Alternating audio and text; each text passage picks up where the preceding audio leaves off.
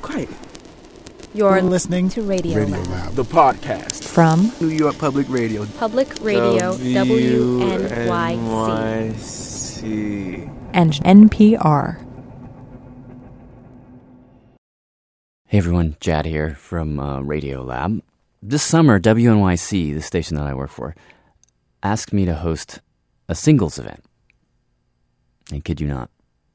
The singles event, the idea they had, and this didn't start with me, is that people love public radio, and they could find love through public radio. An interesting idea, and it made for an interesting event. The Brooklyn Brewery in Williamsburg, Brooklyn, was kind enough to loan us their space. It's an amazing space. About 250 people showed up, ready to mingle, and it was great to meet fans of the show, people who love public radio, and also gave us a chance to explore the biochemistry of love in typical Radio Lab fashion. We thought, for this podcast, perhaps we would play you a bit of that event.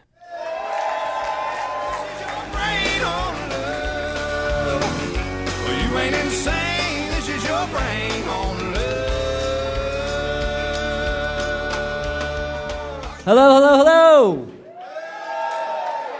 I salute you all for coming tonight. Cheers to everyone for making it out. It's not an easy thing to come and put yourself in a room full of attractive strangers. And you're all very brave for doing this. We are so excited that you've turned out. Let me just take a quick poll of the audience to see who we've got here. How many people in this room have never done anything like this ever in their lives? Thank God. I'm so glad to know I'm not alone there. Okay, and how many people know Radiolab, have heard the show? All right, my people. Yes. Okay, so what we generally do on Radiolab is we take a big idea, sort of a basic fact of the human condition, like sleep. And we ask, what should be a stupid question about it, like why do we sleep? Turns out no one knows, and so we go and we investigate that idea in the most unusual ways we can think of. That's kind of what we do, interviews, theater, whatever. So the thought was, how can we Radiolabify this situation right here? Given that it's not about us, it's about you guys, meeting people, getting to know one another. We are your humble servants in that endeavor. But we thought, well, how could we sort of explore the issue that has brought us all together, which is love? What is love? Okay? That's a question that's been... No, don't freak out when I say love, by the way. Okay, there's no pressure. No pressure at all. Love is the thing that happens way downstream. Many, many nights from now. This is just about getting to know one another. I had a fear about this. I was like, I'm going to say love, and everyone's going to go. But no, so we call up a bunch of people and ask them the question, what is love? And turns out love is a many-sided chemical situation. And as I was moving through, everyone was like, why the hell is dopamine on my name tag? What is that? Well, what I'm going to do right now is I'm going to play some tape that explains your name tags. I called up a guy, Neely Tucker, who is going to help us understand what is love. So, you guys ready to hear some tape? All right. My name is Neely Tucker, and I'm a general assignment writer in the style section of the Washington Post. Okay, so I want you to introduce me to the posse, chemical posse. Mm-hmm. And let's start with dopamine. Tell me about dopamine. Dopamine is essentially the chemical that makes you feel good in your brain. When you're really, truly, madly in love, you get a great big surge of dopamine, which to your brain just lights up as something that feels really terrific. What does that mean, though? Like when you see that special someone's face and you think, on the inside, is that just dopamine surging and sloshing around? That is dopamine just bouncing like a ball through a pinball machine. what we're talking about here is the truly passionate form of love, that real euphoria, God's great free gift that's available to everybody, regardless of class, income, race, religion. That's more the feeling that we're talking about. Dopamine. Who here is dopamine? Dopamine. Now, you are the reason we are all here tonight. Dopamine. You are the reason for all the sugary pop songs on the radio. You are I don't mean that in a bad way. You are the reason for all the overheated love poetry that's ever been written. Dopamine is the quintessential love chemical. It's a very powerful substance, and if you don't believe me, just to underline the point about the power of dopamine, I want to play the next clip from a scientist, Helen Fisher, whose research Neely Tucker was just drawing upon when he described dopamine. She talks about her methodology to a conference that we recorded recently. I'll play you just this clip, just to make you clear on how powerful dopamine is. What I and my colleagues did was put 32 people who were madly in love into a functional MRI brain scanner, 17 who were madly in love and their love was accepted, and 15 who were madly in love and they had just been dumped. So we scanned their brains, looking at a photograph of their sweetheart, and we found activity in a lot of brain regions. In fact, one of the most important was a brain region that becomes active when you feel the rush of cocaine. So, when you do cocaine, which I know you all do, I can see it on your faces, and when you are in love, the same little gang of neurons in your head get excited and squirt out dopamine. So, when people say love is a drug, it is literally true. So dopamine, raise your hands again one more time. You are the engine of love, and you carry a particular importance in tonight's proceedings. However, and this brings us to our second chemical, dopamine on its own is useless. Okay? That's why else would we have brought you all together and divided you up? Chemical number 2. Who here is norepinephrine? Norepinephrine. Let me introduce you to norepinephrine. Norepinephrine. All right, so introduce me to norepinephrine. Norepinephrine is a neurotransmitter. It goes between neurons in your brain, which is a tiny little gap, and it's what communicates good feelings back and forth. And the faster it goes, the better you're going to feel. It's another tiny little surge that goes through and really leads to very focused thought, attention. And how exactly is that different than dopamine? Dopamine is a good time party. Dopamine sets up the party and gets you to having a good time, and norepinephrine is the thing that makes you ask the good-looking blonde over there if she'd, want to drop by your place later, listen to a little Van Morrison, and have a glass of wine. so that experience that you might have, let's say, like a bar or a singles event, let's say, where you're in a room full of people and you're primed and you're excited and you want to meet someone, and then you lock eyes with that person and the whole world just kind of drifts away. Yeah. The last part of that sentence is norepinephrine. The first part might be dopamine. Yeah, more or less of coming at it, really focusing in on one particular thing, true passion and almost the physical sense of something that you want to take care of right now. It was related to me that norepinephrine was more like infatuation. Norepinephrine. All right, so norepinephrine, I don't know if you guys heard that. It's a subtle distinction between norepinephrine and dopamine, but dopamine puts you in the mood. But it's a generalized feeling. It's a kind of diffuse mood. Norepinephrine is the thing that focuses that mood on one person in one place. It's the thing that literally makes your heart pound. It makes your skin sweat. Your hands get clammy. Your knees get weak. It is the thing that actually is the physical aspect of attraction, without which dopamine would be useless.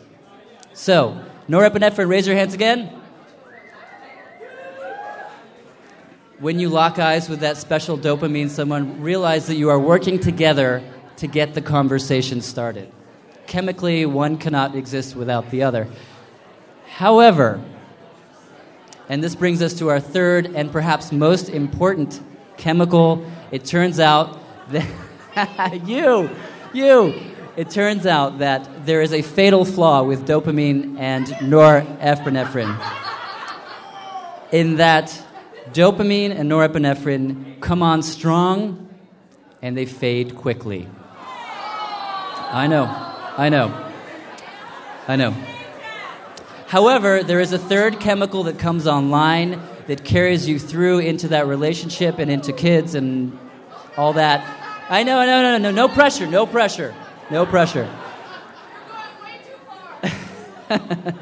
So let me play you an introduction to that third chemical. Who's oxytocin in here? All right, oxytocin, listen up. All right, so we got dopamine, we got norepinephrine, both of which are good for quick highs. But then there's the thing that we all know happens after you've been with a person for 6 months, maybe longer. It doesn't always have to be so cynical, but you just, the fire in your loins ebbs a little bit, and you feel something else. What is that chemical that comes online? That's oxytocin. It's a long-lasting chemical in your brain that can continue to flow without frying your brain.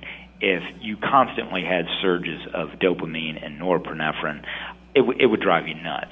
What kicks in is oxytocin, which doesn't have the same highs, but it's a much more sustainable way to live. And what emotion or state of mind would you associate with oxytocin? I would say more of peace and stability and a less intense form of happiness. Or content. There we go. Could we call it companionship or something like that? Mm-hmm.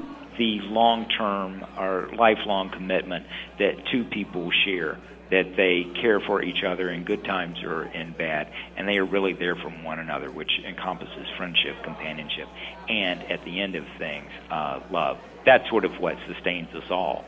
All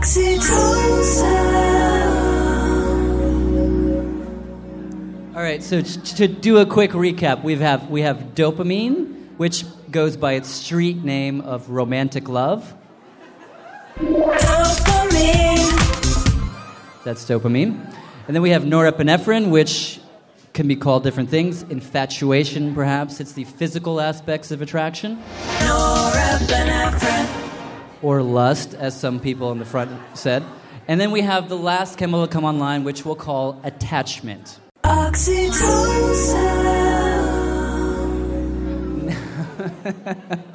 Now, in order to have a lasting, true love, you need all three chemicals, people. All three. A chemical ménage à trois is what's in order. So that brings us to our game tonight, or activity, as it's called. Your task right now is to go and find people of different chemical persuasions. Okay? Check their name tag.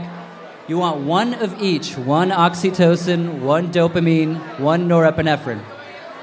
You've got some conversation starters on the card. Go with it if it works, or don't. Doesn't matter.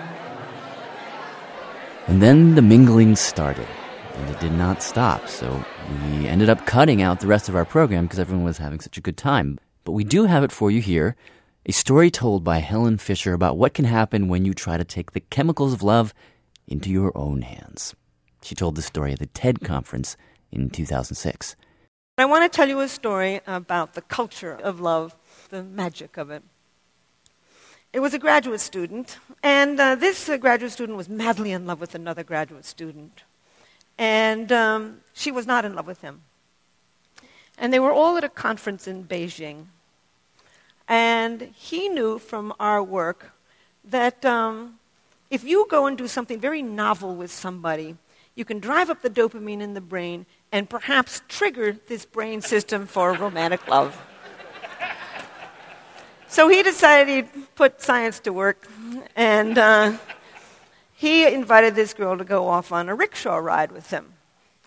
And sure enough, I've never been in one, but apparently they go all around the buses and the trucks, and it's crazy, and it's noisy, and it's exciting, and he figured this would drive up the dopamine, and she'd fall in love with him. So off they go, and she's squealing and squeezing him and laughing and having a wonderful time. An hour later, they get down off of the rickshaw, and she throws her hands up, and she says, "Wasn't that wonderful? And wasn't that rickshaw driver handsome?"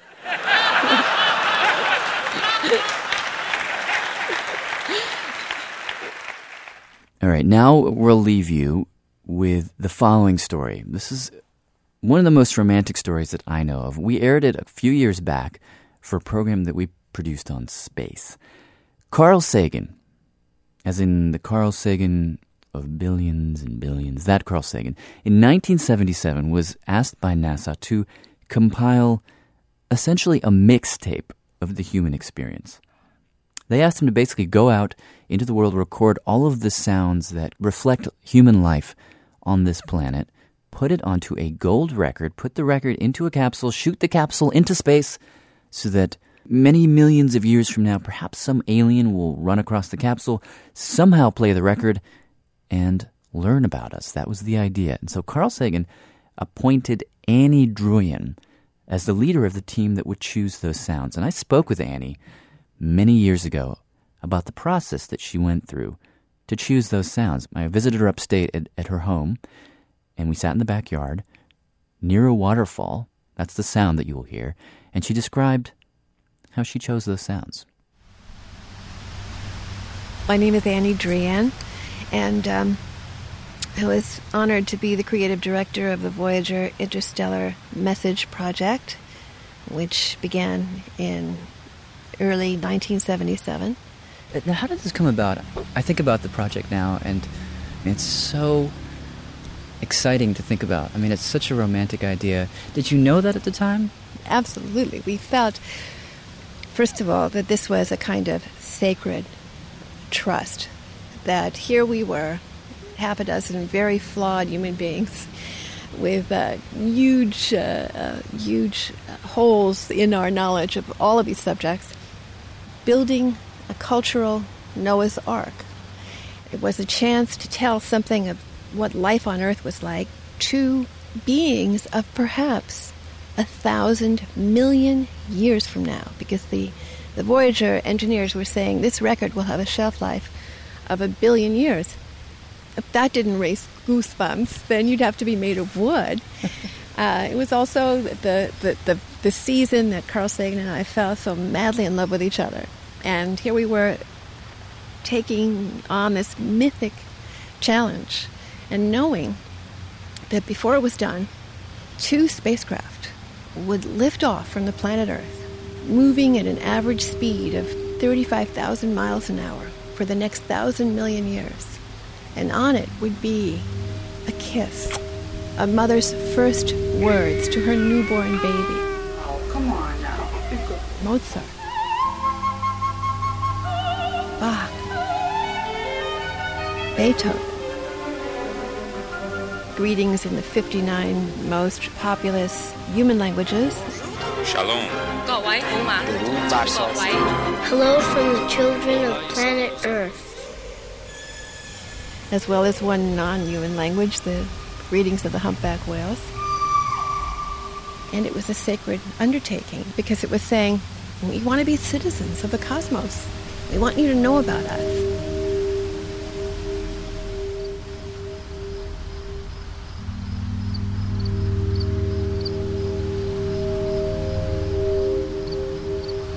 Tell me about the moment you fell in love with Carl Sagan. You said it was during the Voyager compilation. Yes, it was. It was on June 1st, 1977. I had been looking for some time for that piece of Chinese music that we could put on the Voyager record and not feel like idiots for having done so. And I was very excited because I'd finally found a ethnomusicologist, composer at Columbia University, who told me without a moment's hesitation that this piece, Flowing Streams, which was represented to me as one of the oldest pieces of Chinese music, 2,500 years old, was the piece we should put on the record. So I called Carl, who was traveling. He was in Tucson, Arizona, giving a talk. And we had been alone many times during the making of the record and as friends for 3 years. And neither of us had ever said anything to the other. We were both involved with other people. We'd had these wonderful, soaring conversations, but we had both been completely just professional about everything and as friends. And he wasn't there, left a message. Hour later, phone rings. pick up the phone, and I hear this wonderful voice. And he said, I get back to my hotel room, and I find this message, and it says, Annie called. And I say to myself, why didn't you leave me this message 10 years ago? And my heart completely skipped a beat. I can still remember it so perfectly. And I said, for keeps? And he said, you mean get married? And I said, yes. And we had never kissed. We had never, even had any kind of personal discussion before. We both hung up the phone, and I just screamed out loud. I remember it so well because it was this great eureka moment. It was just like a scientific discovery. And then the phone rang, and I was thinking, oh, shit, and the phone rang, and it was Carl, and he said, I just want to make sure that really happened. We're getting married, right? And I said, yeah, we're getting married. He said, okay, just wanted to make sure. And the spacecraft lifted off on August 20th, and August 22nd, we told everyone involved, and we were together from that moment until his death in 1996 in December. Wow, talk about romantic, my God. It was so romantic, and part of my feeling about Voyager, obviously, and part of what I was feeling in the recording of my brainwaves, my heart, my eyes, everything, in that meditation on the record. I had asked Carl whether or not it would be possible to compress the impulses in one's brain and nervous system into sound, and then put that sound on the record, and then think that perhaps the extraterrestrials of the future would be able to reconstitute that data into thought. And he looked at me in beautiful May Day in New York City and said, well, 1,000 million years is a long time, why don't you go do it? Because who knows, who knows what's possible in 1,000 million years. And so my brainwaves and REM, every little sound that my body was making was recorded at Bellevue Hospital in New York. This was 2 days after Carl and I declared our love for each other. And so what I often think is that maybe 100 million years from now, somebody flags that record down. And I always wonder, because part of what I was thinking in this meditation was about the wonder of love and of being in love, and to know it's on those 2 spacecraft. Even now, whenever I'm down, I'm thinking, and still they move 35,000 miles an hour, leaving our solar system for the great wide open sea of interstellar space.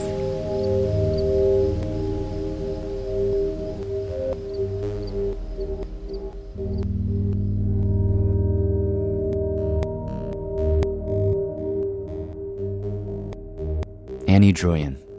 Thank you for listening to the Radiolab podcast. This is Your Brain on Love. The event at the Brooklyn Brewery was produced by Ellen Horn, Lulu Miller, and myself, Jad Abumrad. Special thanks to the Brooklyn Brewery, Neely Tucker of the Washington Post, Helen Fisher, Annie Druyan, Michael McManus, and the entire WNYC event staff. Those molecular stings that you heard during the event, dopamine, norepinephrine, and oxytocin,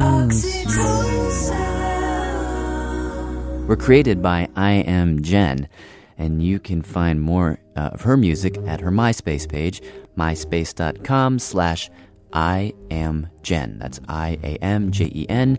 She's got a new CD out, great music, check her out. And of course, super special thanks to everyone who came out to the event. We hope you found what you were looking for.